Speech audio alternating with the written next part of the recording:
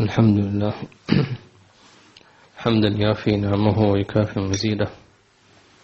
نعم المولى ونعم النصير، إليه المصير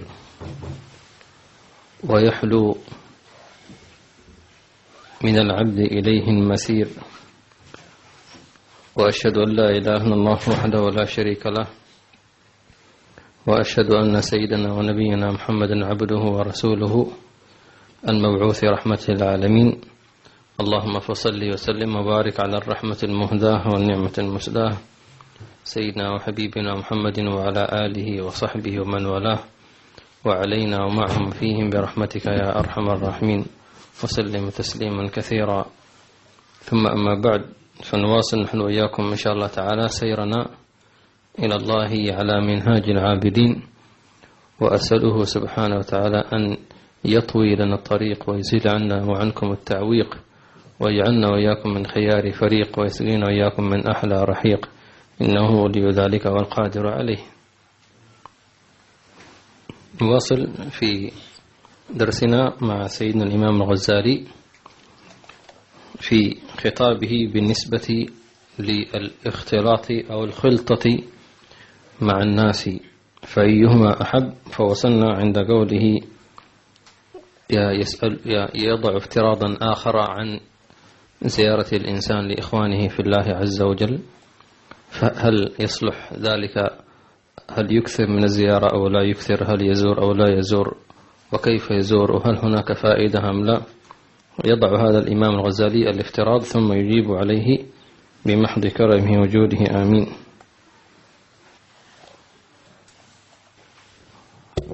بسم الله الرحمن الرحيم، وصلى الله على سيدنا محمد وعلى آله وصحبه وسلم. من كتاب منهاج العابدين للإمام الغزالي رحمه الله تعالى، ونفعنا به وبكم في الدارين، آمين وياك. إلى أن قال: فما تقول في زيارة الإخوان في الله عز وجل ومواصلة الأحباب بالتلاقي والتذاكر؟ فاعلم أن زيارة الإخوان في الله تعالى من جواهر عبادة الله تعالى، وفيها الزلفة الكريمة إلى الله عز وجل، مع ما فيها من ضروب الفوائد وصلاح القلب، ولكن بشرطين: أحدهما ألا يخرج في ذلك إلى الإكثار والإفراط. قال النبي صلى الله عليه وسلم لأبي هريرة رضي الله عنه: زر غبا تزدد حبا. والثاني أن تحفظ حق ذلك بالتجنب عن الرياء والتزين وقول اللغو والغيبة ونحو ذلك، فيعود عليك وعلى أخيك الوبال.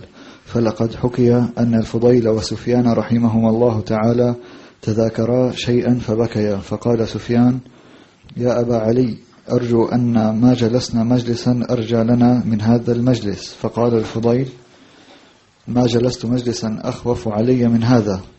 قال: وكيف يا أبا علي؟ قال: ألست تعمد إلى أحسن حديثك فتحدثني به، وأنا عمدت إلى أحسن ما عندي فحدثتك به، فتزينت لي وتزينت لك. فبكى سفيان. فيجب أن تكون مجالستك للإخوان وملاقاتهم على مقدار قصد في احتياط ونظر لطيف، فلا يقدح ذلك حينئذ في عزلتك وتفردك عن الناس، ولا يعود عليك وعلى أخيك بضرر وآفة، بل بخير كثير ونفع عظيم، والله الموفق. نعم. يسأل الإمام الغزالي أو يضع افتراضا: طيب ما رأيك أنت تقول يا غزالي، أنت تقول أنه من الأفضل أن الإنسان لا يختلط مع الناس. طيب فما رأيك في زيارة الإخوان في الله عز وجل؟ شخص يريد أن يزور أخاه في الله، أو امرأة تريد أن تزور أختها في الله عز وجل، يعني يتزاوران ويتحدثان ويدعوان ويستغفران ويتدارسان ويشجع بعضهم البعض. فما رأيك؟ قال: هذا شيء طيب وهذا مطلوب، ولكن وضع شرطين اثنين: أولا أن لا يؤدي ذلك إلى الإفراط في الزيارة، بحيث أنه يأخذ كل وقته في زيارة إخوانه أو في أن تزور أخواتها في الله سبحانه وتعالى. والشرط الثاني أن لا يكون في ذلك تصنع ولا رياء، لأن الإنسان إذا تصنع لأخيه وراء له وتزين له، بمعنى تزين الأعمال ويظهر منه أنه مشتاق إليه وأنه يحن إليه وأنه مشفق عليه وهو خلاف ذلك، فهذا لا يتأتى. فإذا توفر هذان الشرطان أو قام بهما فزيارة مطلوبة إن شاء الله تعالى. طبعا الأخوة في الله عز وجل نذكر طرفا من فوائدها، وأعظم فوائدها أن الله سبحانه وتعالى يجعلهم على منابر من نور يوم القيامة، ووجوههم أضواء من البدر من القمر ليلة البدر، وكذلك يحشرون في زمرة واحدة كل المتحابين في الله، كلهم من أبينا آدم إلى أن يرث الله أرض من عليها، كلهم في صعيد واحد. وهذا يعني حبل قوي للنجاة، سبحان الله. فالواحد منا لا يستطيع أن يعمل بعمل السابقين حتى يكون معهم، ولكن يمكن أن يحبهم فيحشر في زمرتهم.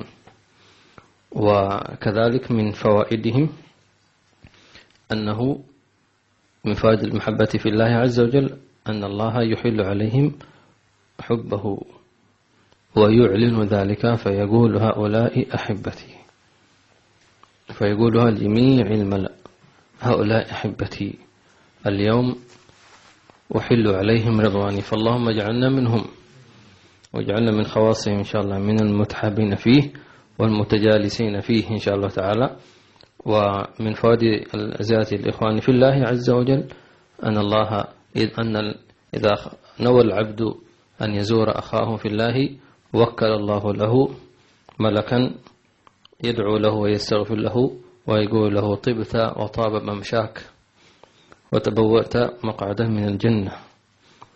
تبوأت أي تهيأ لك مقعدا من الجنة، يعني بحيث أنك لو مت في طريقك جلست في هذا المقعد وتبوأت مقعدا من طبت وطاب ممشاك.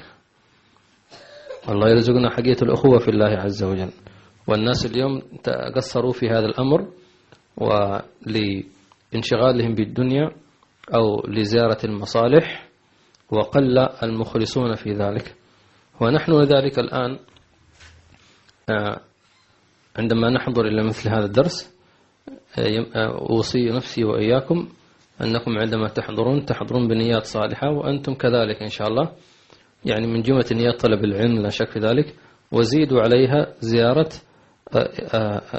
إخواني في الله عز وجل، فتكسب زيارة الإخوان في الله عز وجل، وتكسب كذلك إيش؟ ثواب طلب العلم. فتأخذ أنك تمشي على جناحة الملائكة، هذا حق طلبة العلم. والثاني تكسب استغفار الملائكة، طبت وطاب ممشاك وتبوأت مقعدا من الجنة.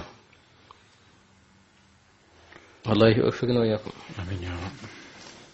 من الآن نقول نوينا زيارة إخواننا في الله عز وجل. تعلمنا من مشايخنا أننا إذا التقينا بإخواننا في الله عز وجل أو نوينا زيارتهم أن لا نخرج عن أن لا يكون لقاؤنا أو كلامنا إلا في ثلاثة أشياء أيا كان ذلك اللقاء وأينما كنت حيثما كنت. يكون أولا في الكلام عن العلم والتعليم، أي مدارسة العلم من علم العبادات أو علم السلوك والتزكية لله عز وجل. الأمر الثاني أن يكون ذلك في التذكر والتذكير، بمعنى ذكر الله سبحانه وتعالى ومناقشة السير إلى الله سبحانه وتعالى ومحاسبة النفس، ويعني يستفيدون فيما بينهم في تهذيب النفس وتزكيتها. والنقطة الثالثة في الدعوة إلى الله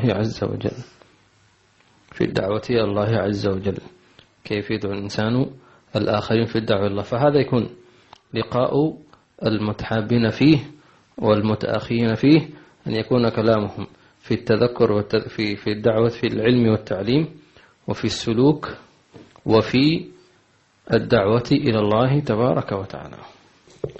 فإن قلت فما يبعثني على العزلة عن الناس والتفرد ويهون علي ذلك، فاعلم أن الذي يهون عليك ذلك 3 أمور: أحدها استغراق أوقاتك في العبادة، فإن في العبادة شغلا، وإن الاستئناس بالناس من علامات الإفلاس، فإذا رأيت نفسك تتطلع إلى ملاقاة الناس وكلامهم من غير حاجة وضرورة، فاعلم أن ذلك فضول ساقه إليك الفراغ والبطر.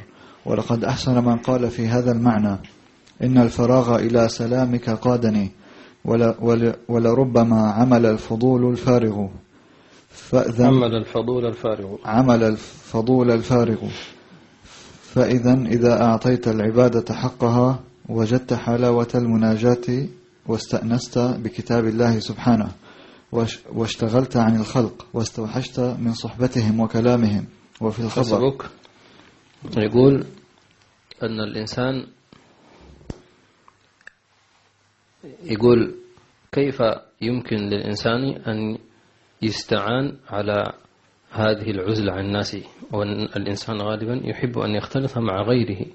فقال له الإمام الغزالي رحمه الله تعالى: أن تستغرق أوقاتك في العبادة وتنظيم وقته فيما يعود عليه بالنفع في عزلته. أما إذا كان في العزلة لا شغل له ولا مشغله، لا شك أنه سيستوحش، فيتعلم كيف يشغل وقته بالله ومع الله وبالله سبحانه وتعالى، حتى يحصل له حقيقة المجالسة مع الله جل جلاله. عند ذلك إذا جالس الله ثق تماما، إذا جالسك الله وأحسست بوجوده، أحسست أما هو موجود، أنا أقول لك أحسست وشعرت، عند ذلك ترى أن الوجود قد محل ولم يبقى لك إلا الموجود، فلا ترى خلقا ولا بشرا ولا ناسا ولا مخلوقات، لا في الملك ولا في الملكوت، إنما يمتلئ قلبك به. وكلما كنت مخلصا في المجالسة كلما كان لك جليسا قريبا مؤنسا، والجليس أنيس فتأنس به. عند ذلك لا تستطيع أن تخرج من هذه المجالسة، فتختلط مع الناس رغما عن نفسك وتكلفا، ثم ما تلبث نفسك وقلبك وروحك أن يعود إلى الله.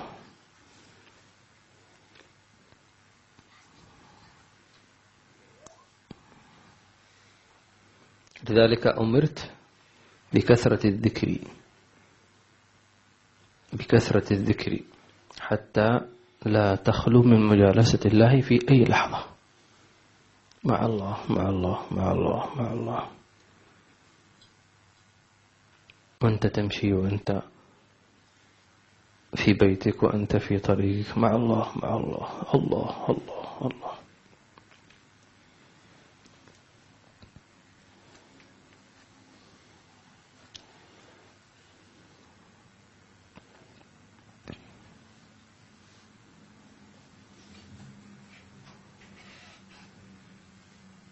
الله يوفقنا إن شاء الله، آمين.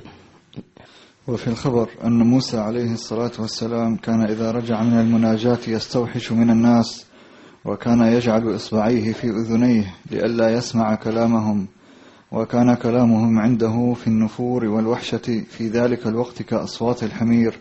فعليك بما قاله شيخنا رحمه الله: ارض بالله صاحبا وذر الناس جانبا، صادق الود شاهدا، كنت فيهم وغائبا. قلب الناس كيف شئت تجدهم عقاربا. والثاني قطع الطمع عنهم بمرة فيهون عليك أمرهم، لأن من لا ترجو نفعه ولا تخاف ضره فوجوده وعدمه سواء. نعم. لما ذكر قصة سيدنا موسى عليه السلام، وأن سيدنا موسى خص بمزيد من الأنبياء ما عدا الحبيب صلى الله عليه وسلم بالمناجاة والخطاب الراقي العذب الزلال الذي أسكر سيدنا موسى عندما أذاقه الله لذة الخطاب والوصال. وغير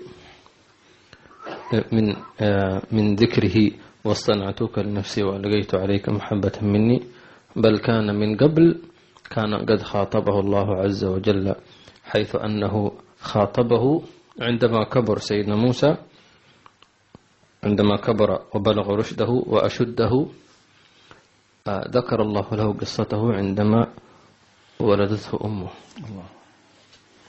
وهذا في غاية، يقول له أنا كنت أعتني بك، وإذ أوحينا إلى أمك ما يوحى، يخاطبه إذ أوحينا إلى أمك ما يوحى أن اقذفيه في التابوت فاقذفيه في اليم فليلقي اليم بالساحل يأخذه عدو لي وعدو لك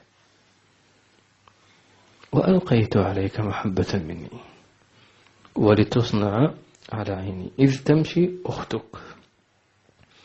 وجاءت الآيات بألفاظ شتى في سور متعددة، ولقد مننا عليك مرة أخرى.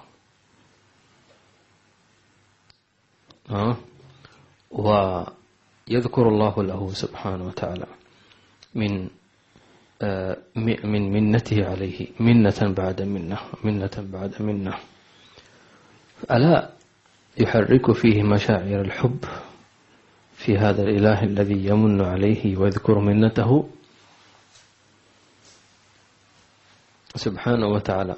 لذلك كان سيدنا موسى عليه السلام عندما بدأ المولى يخاطبه من بداية طفولته خلاص صار يستوحش من الناس وكثرت مناجاته. ولذلك سيدنا موسى عندما كنت أقرأ في القرآن تتبعت قصته في القرآن فوجدت عجبا، وهذا مطلوب منا أن إذا قرأنا أن نتدبر القرآن.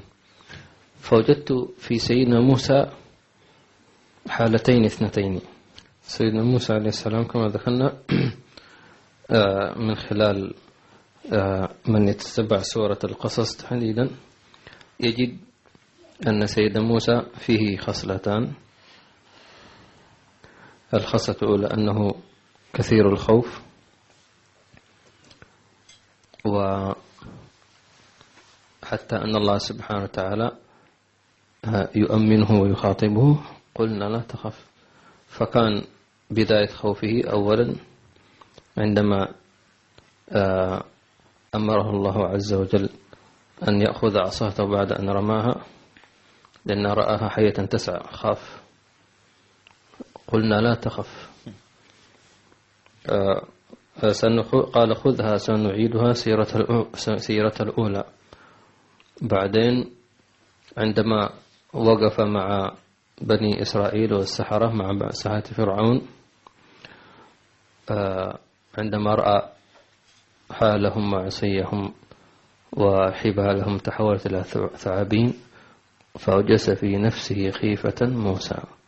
قلنا لا تخف إنك أنت الأعلى وألق ما في يمينك تلقف ما صنعوا إنما صنعوا كيد ساحر ولا يفلح الساحر حيث أتى. كذلك نوع من أنواع الخوف عندما قال فأخاف أن يقتلون، قتل منهم القبطي فأصبح في المدينة خائفا يترقب. وقال فخرج منها خائفا يترقب، فبلغ به الخوف. إلا أن الميزة الأخرى لسيدنا موسى أنه كان ما يتحرك حركة إلا ويدعو الله عز وجل.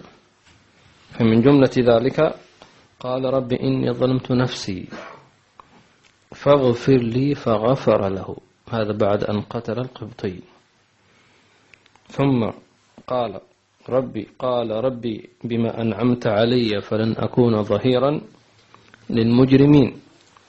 كذلك عندما خرج من مصر قال رب نجني من القوم الظالمين. أيضا عندما توجه تلقاء مدين قال عسى ربي أن يهديني سواء السبيل. كذلك ولما فسقى لهما ثم تولى إلى الظل فقال ربي إني لما أنزلت إلي من خير فقير. شفت كله مع الله مع الله مع الله.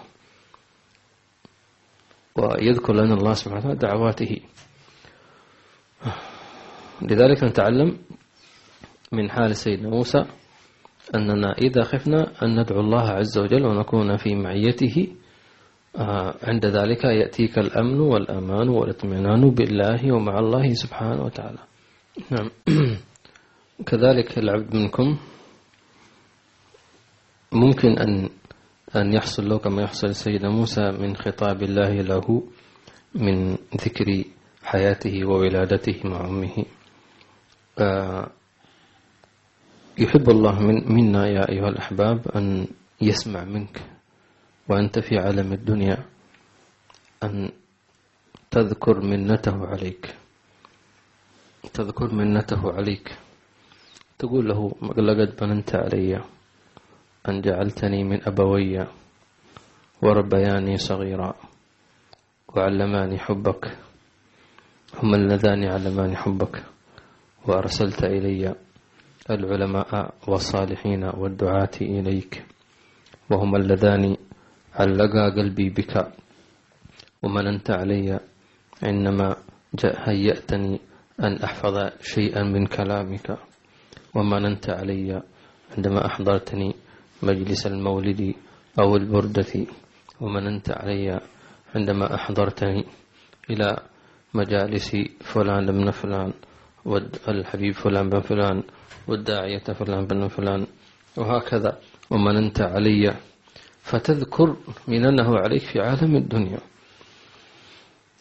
فإن كنت صادقا في ذكر منته عليك وأنت في قمة حيائك منه أنك لا تستحق هذا الشيء، وفي قمة حبك له لأنه فضلك على كثير ممن خلق تفضيلا، فإن كنت صادقا في ذكر منته عليك إذا جئته وأعادك إليه فيقول نعم مننت عليك كذا وكذا، لأنك تخاطبه ولم تسمع، فهو يحب أن يسمعك هذا الخطاب مباشرة.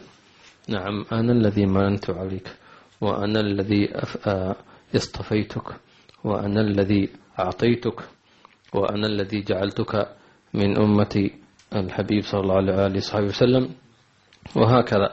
فإن كل مناجاة بين العبد وربي في عالم الدنيا يتحول يوم القيامة إلى خطاب مباشر من الله سبحانه وتعالى ليسأل الصادقين عن صدقهم. الله يجعلنا وإياكم من الصادقين إن شاء الله تعالى. الثاني قرأت الثاني، ولا يقول الإمام الغزالي كذلك مما يهون عليك العزلة أنك تقطع الطمع في الخلق، يعني انظر إليهم لا تنتظر منهم شيء، لا تنتظر منهم أي ولا ترغب في ولا تطمع في مالهم أو في عملهم أو مساعدتهم. اقطع رجاءك منهم وقوي رجاءك بالله عز وجل. فعندما تنظر إلى أنك تقطع الطمع فيهم أنك لا تنتظر منهم شيء، فبالتالي تزهد ما دام أنا لن ينفعوني في شيء، فإذا ليش أنا أجلس معهم؟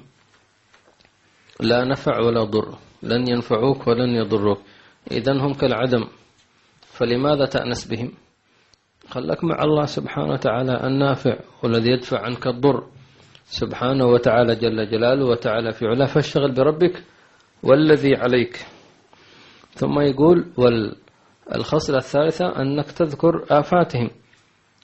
بمعنى كيف آفاتهم؟ أي أن كل إنسان له طبع، وتمام. فمثلا منهم من يقول يعني أنت كذا وأنت كذا وأنت ما تزورني وأنت أنا دعوتك ما جيت، ومشوار طويل، وهذا يقول كذا وهذا يقول كذا وهذا يقول كذا. فتدخل أنت في دوامة، وتدخل أنت في نفس لوامة من ها هنا وها هنا، وآخر الأمر يعني ذهب الوقت عليك من ها هنا وها هنا. فهذا قصد الإمام الغزالي، أنه أغلق هذا الباب واعتزل الناس وادخل في خلوة مع الله، ولا تختلط بهم إلا في قدر الضرورات، إلا في قدر الضرورات، لأن الناس إنما ينظرون إلى مصالحهم لا إلى مصلحتك. أغلبهم طبعا، أغلب الناس ينظر إلى مصلحته لا إلى مصلحتك. فإن قضى رأى أن مصلحته معك ستنفذ جالسك وكان معك، وإلا فإنه يتركك وفوق ذلك يلومك ولا يتركك في حالك. فلذلك فالعزلة أولى والأفضل وأحسن لك. هذا مختصر ما يقوله الإمام الغزالي. نعم، لذلك نحن وإياكم في أمثال هذه المجالس إنما نحفظ به أوقاتنا ونحفظ به قلوبنا وعقولنا إن شاء الله تعالى، ولا ندع ولا نسمح لأن يكون الحديث بيننا في عالم الدنيا وأهلها وما يحصل. إنما كل الناس اليوم في العالم يتكلم عن أخبار العالم. هل تغيروا شيء؟ هل تغير شيء؟ ما تغير شيء. ما الذي يغير هذا الشيء؟ حتى يغيروا ما بين أنفسهم. تسمع أخبار من الآن إلى يوم القيامة لن يتغير شيء، لن يتغير شيء، لا من قناة ولا من قناة. إذن واحد يقول لك طيب أنت ما تسمع أخبار الناس؟ قلنا سمعنا أخبارهم في القرآن الكريم موجود. في أحد عنده شك أن أخبار العالم مش موجودة في القرآن؟ موجودة في القرآن، التقرير الكامل الصحيح. طيب خلاص، كل شيء موجود في القرآن الكريم. ما الذي علي؟ علي أن أمشي على ما يدبره الله عز وجل. هو الذي يدبر الخلق خلقه والكون كونه سبحانه وتعالى. وثم مع ذلك التدبير يختبر به عباده الذين ينطوون في تدبيره ويشهدون أن ذلك أحسن التدبير وأفضله. لا يدخلون عقولهم في مجادلة الحق لما وكيف ولماذا. لا يسأل عما يفعل، هو الذي يسأل ولست أنت.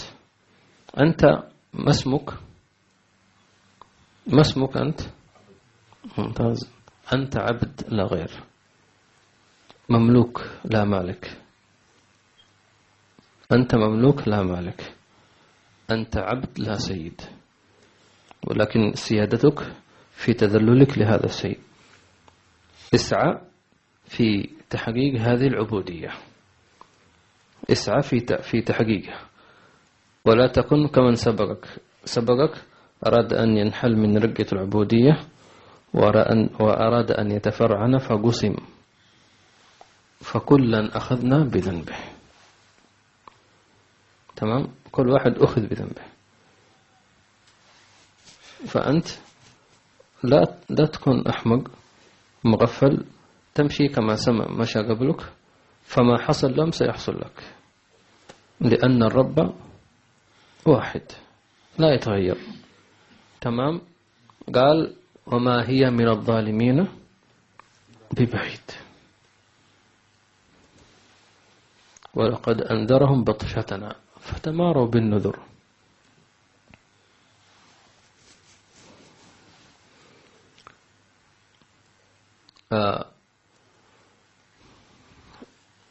اثبت على هذه المجالس وعلى هذه الدروس وعلى التوجيهات، واعلم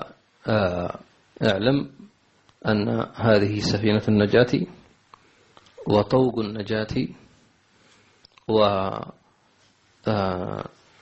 ومهما ترى في الخارج من فضيانات كبرى، ولو كانت أمواجها كأمثال الجبال كما حصل في زمن سيدنا نوح، كانت أمواج كأمثال الجبال. موج، هذا موجة مش عمق البحر، ارتفاع الموجة. أما العمق فحدث ولا حرج، وهي تجري بهم في موج كالجبال. وما قيمة سفينة سيدنا نوح بالنسبة لذلك الفيضان الهائل؟ وما قيمة نسبتها إلى الجبال؟ لا شيء، إلا من الذي نجا؟ نوح ومن كان معه، سيدنا نوح ومن كان معه، قليل قليل، وأكثرهم غرقوا ثم أغرقنا الآخرين. سلام على نوح في العالمين إنا كذلك نجزي المحسنين إنه من عبادنا المؤمنين. شفت كيف؟ أنت عبد وليس لك إلا سيد واحد اسمه الله، فاسعى في الدنيا بهذه العبودية. طيب،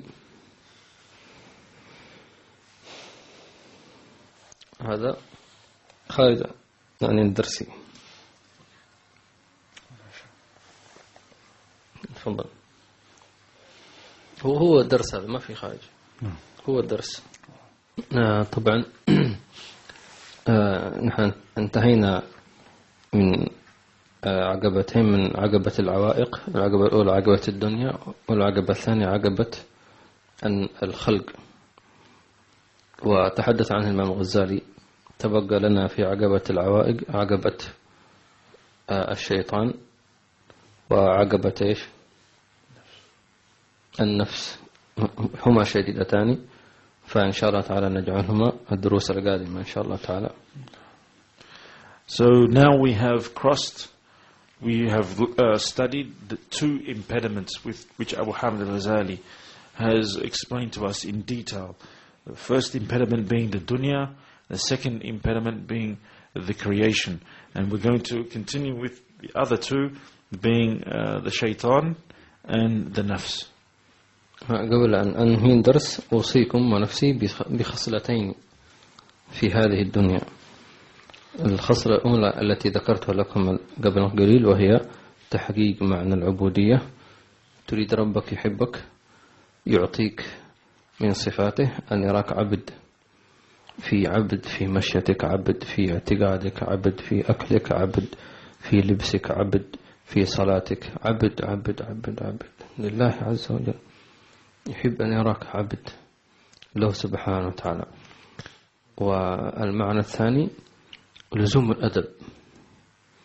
احذر أن تكون سيء الأدب، لأن قالوا علامة أهل الجنة أنهم أصحاب أدب، وعلامة أهل النار الوقاحة أو سوء الأدب. وهذا واقع، عندما ترى قليل الأدب سيء الأدب يعلم أنه من أهل النار، والعياذ بالله عز وجل. وأكثر الناس أدبا فاعلم أنهم من أهل الجنة. هو أعظم من أدبي أن تتأدب مع الله عز وجل. كيف أن تتأدب مع الله؟ مشوار طويل. نقول كيف؟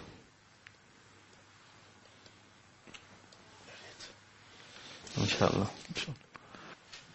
باختصار شديد، أنه الأدب مع الله سبحانه وتعالى أنه تقول له دائما لبيك، سمعنا وأطعنا، قلبا وقالبا، قلبا وقالبا. لا تعترض، لا تقول ليش، لما، متى، كيف. وقالوا سمعنا وأطعنا. أي شيء يحصل لك الحمد لله،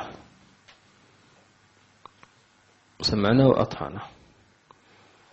إنما تظهر العبودية في مظاهر الابتلاءات والعياذ بالله عز وجل. تمام. يريد أن يعلم، مش يعلم، هو يعلم، لكن يريد أن يعطيك معلومة عن نفسك. يعني هم يقولون سؤال: ما فائدة الاختبار؟ هل ليعلم المعلم المجتهد من غير المجتهد؟ صح هذا؟ المعلم ليش يعمل اختبار للطلبة؟ هل لأجل يعلم من الطالب المجتهد أو غير المجتهد؟ لا. طيب لماذا؟ حتى يعلم من الذي يفهم ومن الذي غير فاهم. ممكن يكون هذا الطالب فاهم غلط، فصار الاختبار إنما هو لمصلحة الطالب لا المعلم. ولله المثل الأعلى، يعطيك الله اختبارات لا لكون يعلم، هو يعلم، وإنما من أجل أن يعطيك معلومة أنت وين ماشي، تراك أنت ماشي غلط. تمام، أنت فاهم غلط، أنت هذا الاختبار 0، معناه أنت فاهم غلط. انتبه، يراجع انتباهه، يرجع من الطريق الخطأ لأنه الطريق مسدود، يذهب مرة ثانية وينتبه للإشارات. يقول لك أنا كنت غافل ما انتبهت الإشارة يمين شمال، ارجع إلى الشارع الرئيسي وادخل في الخط السريع وامشي على حسب إيش التعليمات، لا تدخل طريق فرعي. تمام، اتبع الدليل الواضح. فلذلك العبد إنما يكون هو أدبه مع الله عز وجل أنه يسلم أمر الله عز وجل ويقدر له أموره سبحانه وتعالى في كل شيء، ويستسلم لقضائه وقدره سبحانه وتعالى بحالة من الصبر والرضا والمحبة لله تبارك وتعالى، واعتقاد جازم أن هذا هو الأفضل له وهو الأحسن له، وإلا فإن كان يشك في ذلك فهو ليس واثقا بربه. وإذا كان العبد لا يثق بربه فليس لله حاجة أن ينسبه إليه، لأنه ليس بعبد إذا كان لا يثق بسيده. ليس عبدا من يشك في ربه، والعياذ بالله تبارك وتعالى. الله يرزقنا الأدب إن شاء الله تعالى، والكلام يطول ويعرض. الأدب الثاني مع الله باختصار شديد: كل سنة وأدب نبوي إن عملت به فأنت من أهل الأدب، والأسف الشديد إن تركته فأنت قليل الأدب. ما أقول ما عندك أدب، فإذا أنت تركت كثيرا من آداب نبيك بلا عذر، يقول لك آداب النوم كذا، آداب كذا، آداب كذا كثيرة، أنت لم تأتي بهذا الأدب، إذا أنت ما عندك أدب. يقول عندك أدب أنت ما عندك أدب، كيف هذا؟ يقول أنت قليل الأدب. انتبه، كلام شديد نعم، لكن هذا واقع. تزعل إذا كنت مريضا، لما تزعل من الشخص يقول لك أنت مريض؟ لا تقول أنا مش مريض، هو أنت مريض. عندما يقول لك أنت مريض ليس تهمة لك، إنما من أجل أن تتعالج. ولو قلنا لك أنت صحيح معناه أننا غششناك حتى يستفحل فيك المرض فتموت، فتقول لما لم تقل لي أنت مريض؟ نقول لك لأنك لا تحب ذلك. فهل تحب أن نقول لك ما تحب أم ما نحب؟ فيا محب كن لله محبا، واستمع إليه وأنصت إليه.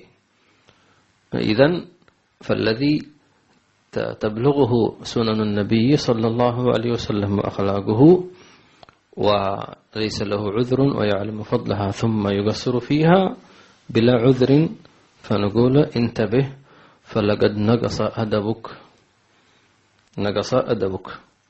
الله يوفقنا للعمل والاتباع والإخلاص والتواضع والتذلل لله ورسوله. هذا بالمختصر، وربنا ينفعنا وإياكم بما نسمع من نقول آمين اللهم آمين. آمين يا رب. الحمد لله رب العالمين. اللهم صل وسلم على سيدنا محمد وعلى آل سيدنا محمد. اللهم اغفر لنا ذنوبنا وإسرافنا في أمرنا وثبت أقدامنا وانصرنا على القوم الكافرين. اللهم اهدنا بهداك واجعلنا من يسارع في رضاك، ولا تولنا وليا سواك، ولا تجعلنا ممن خالف أمرك وعصاك، وحسبنا الله ونعم الوكيل، ولا حول ولا قوة إلا بالله العلي العظيم. ربنا آتنا في الدنيا حسنة وفي الآخرة حسنة وقنا عذاب النار. اللهم جمعتنا في هذا المجلس فرزقنا حقية العلم والعمل والأدب والإخلاص والتواضع والتذلل، ورزقنا مقام العبودية بين يديك، ويرجعنا مخلصين منطوين راضين عنك يا رب العالمين في خير ولطف عافية.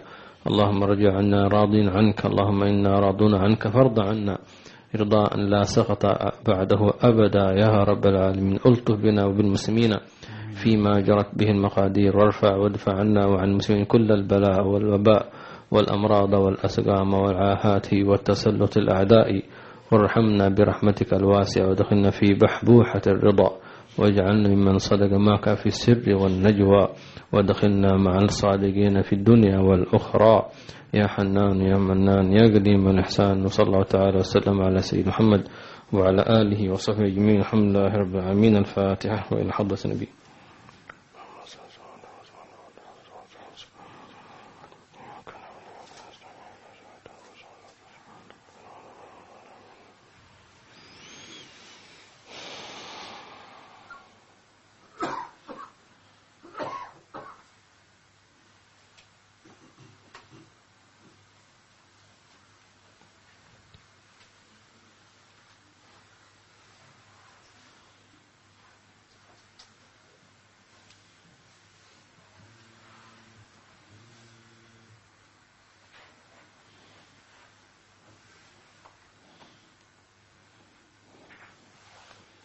هذه تسأل اسمها مشفقة. وعليكم السلام ورحمة الله وبركاته، ورضي عنكم كذلك. هل زمرة المتحابين في الله هي أعلى الزمر؟ وهل هناك زمر أخر؟ وكيف ينوي زيارة الإخوان من يتابعكم عبر النت؟ جزاكم الله خيرا. أما زمرة المتحابين في الله أعلى الزمر، أعلى الزمر هي كل زمرة على حسب القائد، فإن كان في زمرة المتحابين سيدنا محمد فخلاص، وهي كذلك في غيره أبو وصف، ما في غير سيدنا محمد، وأصلا هو مركز المحبة كلها، صح ولا لا؟ هو الذي من أجله بعد الله سبحانه وتعالى هو الذي علمنا كيف نتحابب وكيف نتآخى في الله عز وجل، فهو إمامهم صلى الله عليه وسلم، فأينما وجده فزمرته خير الزمر صلى الله عليه وآله وصحبه وسلم. وكيف ينوي زيارة الأخوان من يتابعهم عبر النت؟ ينوي عن طريق متابعتهم عبر النت زيارتهم في الله عز وجل. نعم.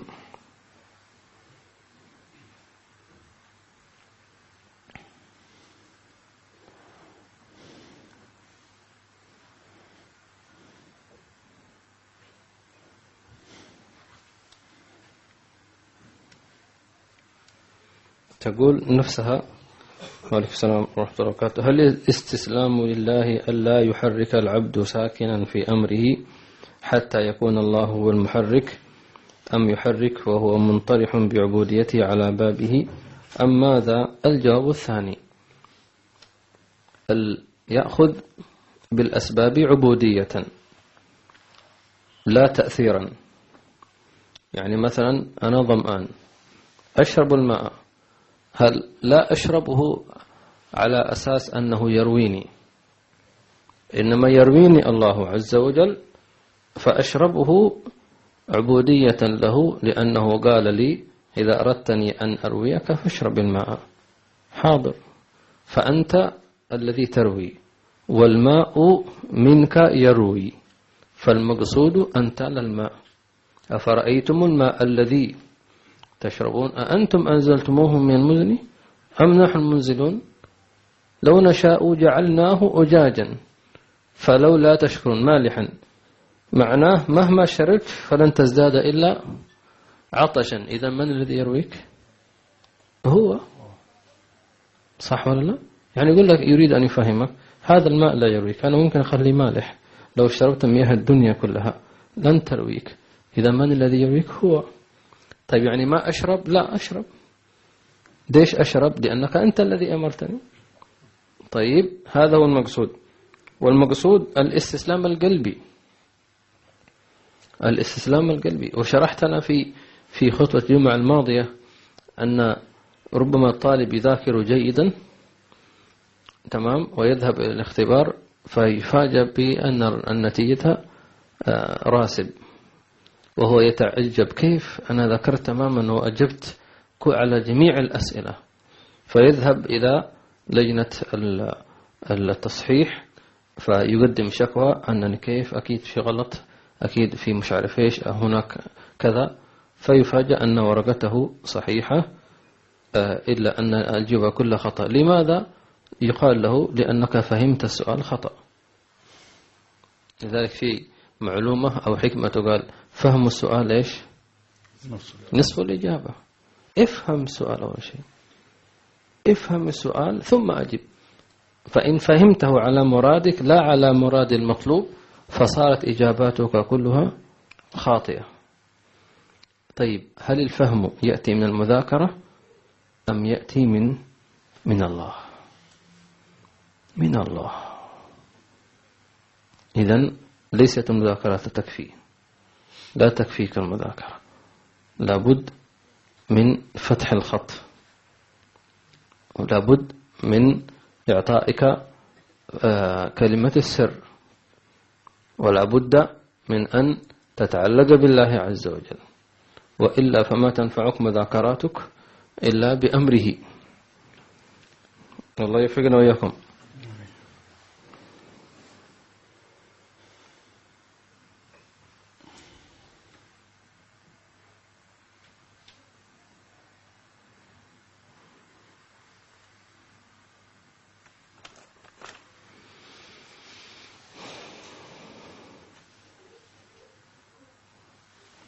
تقول ما هي موانع التوفيق لذكر الله تعالى ومجالسته؟ سؤال وجيه. ممكن نصيغ هذا السؤال بعبارة أخرى: ما الذي يحرمني من ذكر الله عز وجل؟ نقول أول شيء يحرم العبد من ذكر الله سوء الأدب مع الله عز وجل. إذا أساء الأدب مع الله حرم. طيب كيف يسوء الأدب مع الله عز وجل؟ مثلا أن يستهزئ بالذاكرين، أو يرى أنه أفضل، أو يعتقد أن الله أحضر مجلس الذكر أنهم من الصالحين. من الصالحين؟ نسيت نفسك أنت. من الصالحين من قال لك؟ هو اصطفاك، اختارك. فما هو الأدب؟ الأدب أنك تستشعر أنك أشقى القوم، وأنك ببركتهم يقال عنك وله قد غفرت هم القوم لا يشقى بهم جليسهم أنت جليسهم. أنت شقي جالست السعداء فأثر فيك سعادتهم فسعدت بهم، لم يسعدوا بك أنت. هذا اعتقاد كل واحد منا في مجلس الذكر الله عز وجل. كذلك من موانع التوفيق لذكر الله عز وجل أن يكون ظالما، أن يتناول المحرمات، يأكل الشبهات. ما يمكن للإنسان أن يذكر وأن يستحل الذكر ومطعمه حرام ومشربه حرام وملبسه حرام ومسكنه حرام، ما يمكن ذلك. كذلك من موانع التوفيق لذكر الله تبارك وتعالى النظر الحرام. النظر الحرام إلى العورات وإلى ما لا يحل النظر إليه. قال واصبر نفسك مع الذين يدعون ربهم بالغداة والعشي ولا تعد عيناك عنهم تريد زينة الحياة الدنيا ولا تطع من أغفلنا قلبه عن ذكرنا. ليش؟ واتبع هواه وكان أمره فرطا. وقل الحق من ربكم.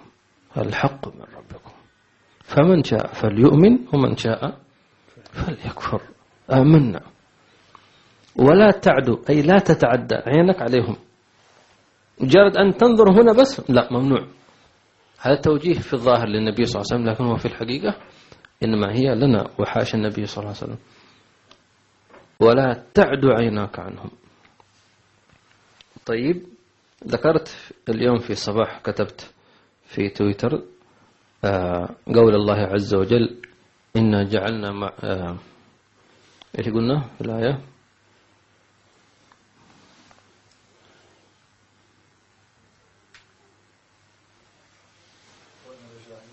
وإنا لجاعلون ما عليها صعيدا جرزا. وإنا لجاعلون ما عليها على الأرض صعيدا جرزا، يعني أرض لا زرع فيها ولا شيء. صعيدا مستوية، جرزا أي ما فيها أي زرع. طيب، هذا تاريخ الدنيا. ما الذي سيحصل؟ هذا كله ما تراه الآن سيعود صعيدا جرزا.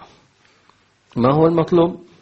واصبر نفسك مع الذين يدعون ربهم بالغداة والعشي يريدون وجهه ولا تعد عيناك عنهم. فمن أراد زينة الحياة الدنيا منع من مجالس الذكر، منع من الذكر. ليش؟ لأن الذكر روضة من رياض الجنة. فأنت اختار إما الدنيا وإما أخرى. ماذا تختار يا مجيب؟ الأخرى. تمام؟ قلنا مجيب لأنه مجيب، ونجيب إن شاء الله. ما الذي أتعلمه من السقوط المتكرر في اختبار الشهوات المحرمة، كانت أو مباح؟ الطالب عندما يسقط في الاختبار إيش يعمل؟ يراجع الاختبار مرة ثانية، يراجع دروسه، ينظر مواطن الضعف. ليش أنا رسبت في مادة أنا ما ذكرتها جيدا، مش فاهمها؟ أعمل دروس تقوية، أعيد دراسة المادة. إذا احتيج الأمر إلى من أستعين به في أن يشرح لي استعنت به. إذا احتاج الأمر إلى أن أدفع مالا من أجل أن أفهم لا بأس، ثم أعيد المذاكرة من جديد والاستيعاب، ثم أتوكل على الله عز وجل. فالذي يسقط كما تذكر الأخت المتكرر في اختبار الشهوات المحرمة، السقوط إيش هذا؟ فين هذا الصوت؟ السقوط في الشهوات المحرمة يعني في المعاصي، فيها يعلم أن أي شهوة محرمة أو مباحة يعلم أن هذا منفذ دخل منه الشيطان، واستطاع من خلال هذا المنفذ أن يقتحم. مثل الفأر، إذا وجد الفأر فتحة يستطيع أن يصغر نفسه ويحشر نفسه على قول ماش في هذه الفتحة حتى يدخل. فإذا ما دخل خرب كل شيء. تمام؟ ويبحث كيف دخل وإذا هي فتحة صغيرة. ما هو الحل؟ ما هو الحل؟ سكر الفتحة بس، انتهينا. أغلق الفتحة وخلاص. لكن قبل إغلاق يحتاج إلى الفتحة. وين هذه؟ يحتاج إلى إيش؟ إلى بحث. فإذا ما وجدتها صار العلاج سدها وخلاص، انتهينا. لا يدخل فأر ولا صح ولا لا؟ كذلك فكل الشهوات إنما الشيطان تسلل مثل الفأر فدخل إلى القلب. فانظروا، هي الشهوات المحرمة منافذها الشهوات مباحة، لابد تفهم هذا الشيء. يعني لا يقع العبد في محرم إلا عن طريق شهوة مباحة، مقدمات. فهمت؟ فلذلك طبعا السائلة سألت في سؤال عام، ولكن أنا سأذكر جواب عام، وكل واحد يستطيع من خلال هذا الجواب العام أن يعرف نفسه. فإذا كان أحدنا يسقط أو يتكرر منه السقوط في ذنب معين أو ذنبين، فنقول له هناك تسلل من الشيطان، فتحة دخل إليها الشيطان في القلب من خلال الشهوات المباحة، لأنه كل واحد منا مستحيل أن يفتح باب بيته للص، صح ولا لا؟ لكن اللص حيدخل في صورة مزيفة، صديق، حبيب، زميل، سباك. يقول لك أنا بدخل بيت أشيك على الكهرباء، أشيك على الوايرات، أشيك على الحمامات، جزاك الله. هو لص لكن لبس ثوب السباك، وأنت مسكين يعني فتحت له. كذلك الشيطان مراوغ مخادع، ما يقول لك أنا شيطان، معروف، لأنه لو قلت له ولا أقول لك شيطان يقول قرأ، لن تفتح له الباب. فخليك يقظ، وأطيعوا الله وأطيعوا رسوله واحذروا. خليك مفتح. ما الذي يجعلك مفتح؟ الذكر. الذكر سيف المريد، يقول حي عمر، الذكر سيف المريد. فطالما أنت شاهرا سيفك لا تدخله الغمد، خليه ناشر سيفك. فما دمت أنت ناشر السيف أخرجته من غمده، العدو ما يقدر يقول لك هذا مستعد، أي واحد يهجم طخ قطع رأسه على طول. طيب كيف تشهر سيفك؟ قالوا الذكر منشور الولاية. فطالما الشيطان يشوفك ذاكر لا إله إلا الله، الله الله الله الله، يقدر فار القطو إذا قطو يروح، والكلب كذلك أحيانا إذا بس سويت حركة يمشي يروح، صح ولا لا؟ خلاص. إذن يحتاج إلى بحث. السقوط هذا يحتاج إلى بحث، من أين دخل هذا الأمر، والبحث هذا يحتاج إلى وقت، يحتاج إلى محاسبة. فلا بد أن نجلس، أنا ليش أنا سقطت في هذا المحرم؟ تعال يا نفس، كيف دخل، كيف أنا عصيت الله عز وجل، نظرت مثلا إلى منظر حرام لا يحل، منين جاء هذه النظرة؟ أعمل بحث. طيب ما هذا البحث؟ ربما لقمة مشبوهة أقطعها. طيب واحد يقول طيب أنا كيف أعرف لقمة ولا كيف؟ نقول إن كنت صادقا في البحث ألهمك الله الصواب، ومن يتق الله يجعل له مخرجا. وربما تراه في المنام، ترى في المنام الموضع الذي من خلاله إيش تسلل عليك الشيطان. ودعوني أشرح لكم نوعا. شوفوا يا جماعة الخير، المنام هذا نعمة من الله عز وجل. فلربما أنت ترى شخصا يؤذيك وهو الشيطان، فتراه مثلا في صورة قط يدخل البيت يخربش في البيت، هذا شيطان. طيب من خلال الرؤية تستطيع كيف دخل هذا القط. مثلا تركت الباب مفتوح، إيش الحل؟ أغلق الباب. والمقصود الباب هو باب قلبك، لا تسمح لنفسك أن تفتح لأي شيء، لا تفتح إلا من تثق به. طيب من تثق به افتح له باب قلبك، وإلا فلا تسمح لأحد. وعليك بالذكر فإنه سيف المريد كما قال حيمر، وهو منشور الولاية.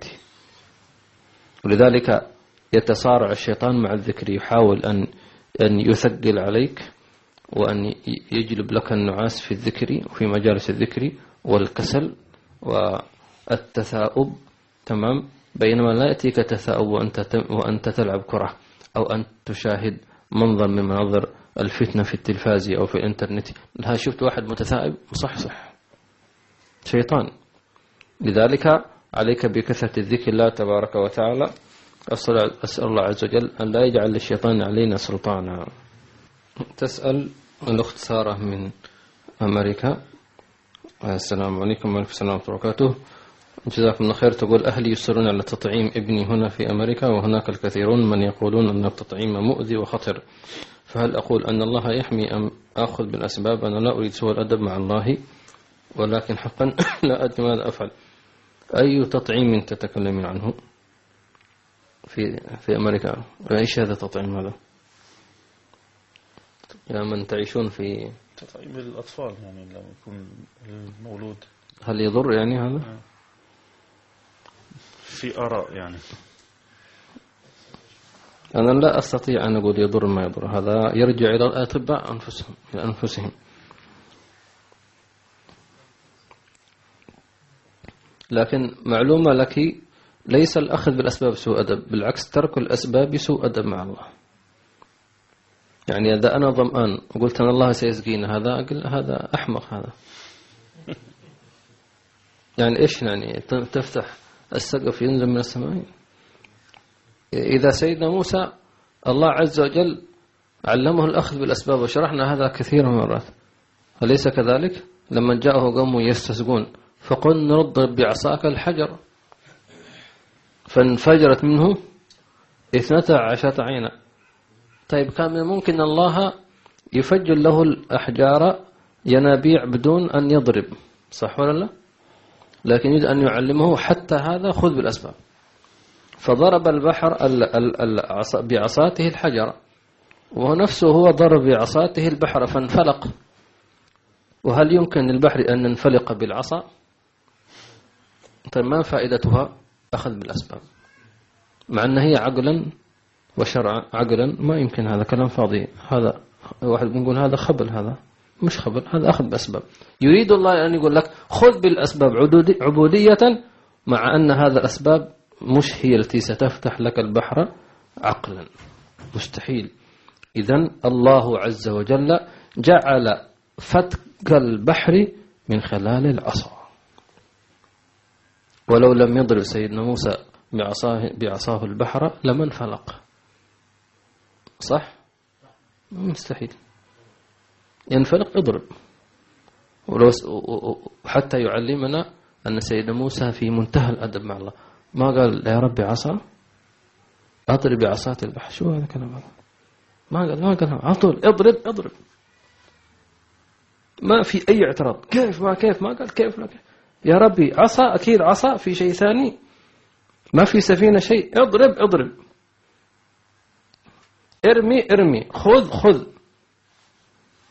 عبد، خلاص. بينما بنو إسرائيل كما ذكرنا قال لهم سيدنا موسى اذبحوا بقرة، قالوا تتخذنا هزوا، قال أعوذ بالله أن أكون من الجاهلين.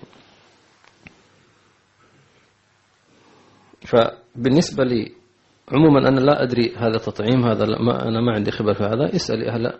لكن بشكل عام لا يمنعك من العلاج أنك تدعين أنها تسبب، بالعكس خذي بالأسباب. النبي صلى الله عليه وسلم أمرنا بالتداوي صلى الله عليه وعلى آله وصحبه وسلم، ولا بد الإنسان يأخذ بالأسباب حتى عبودية الله تبارك وتعالى، والله أعلم.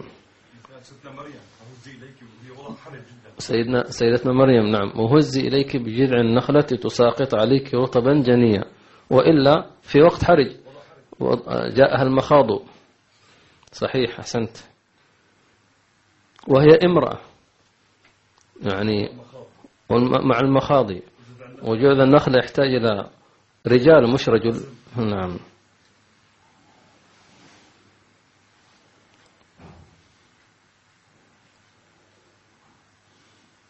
والله أعلم.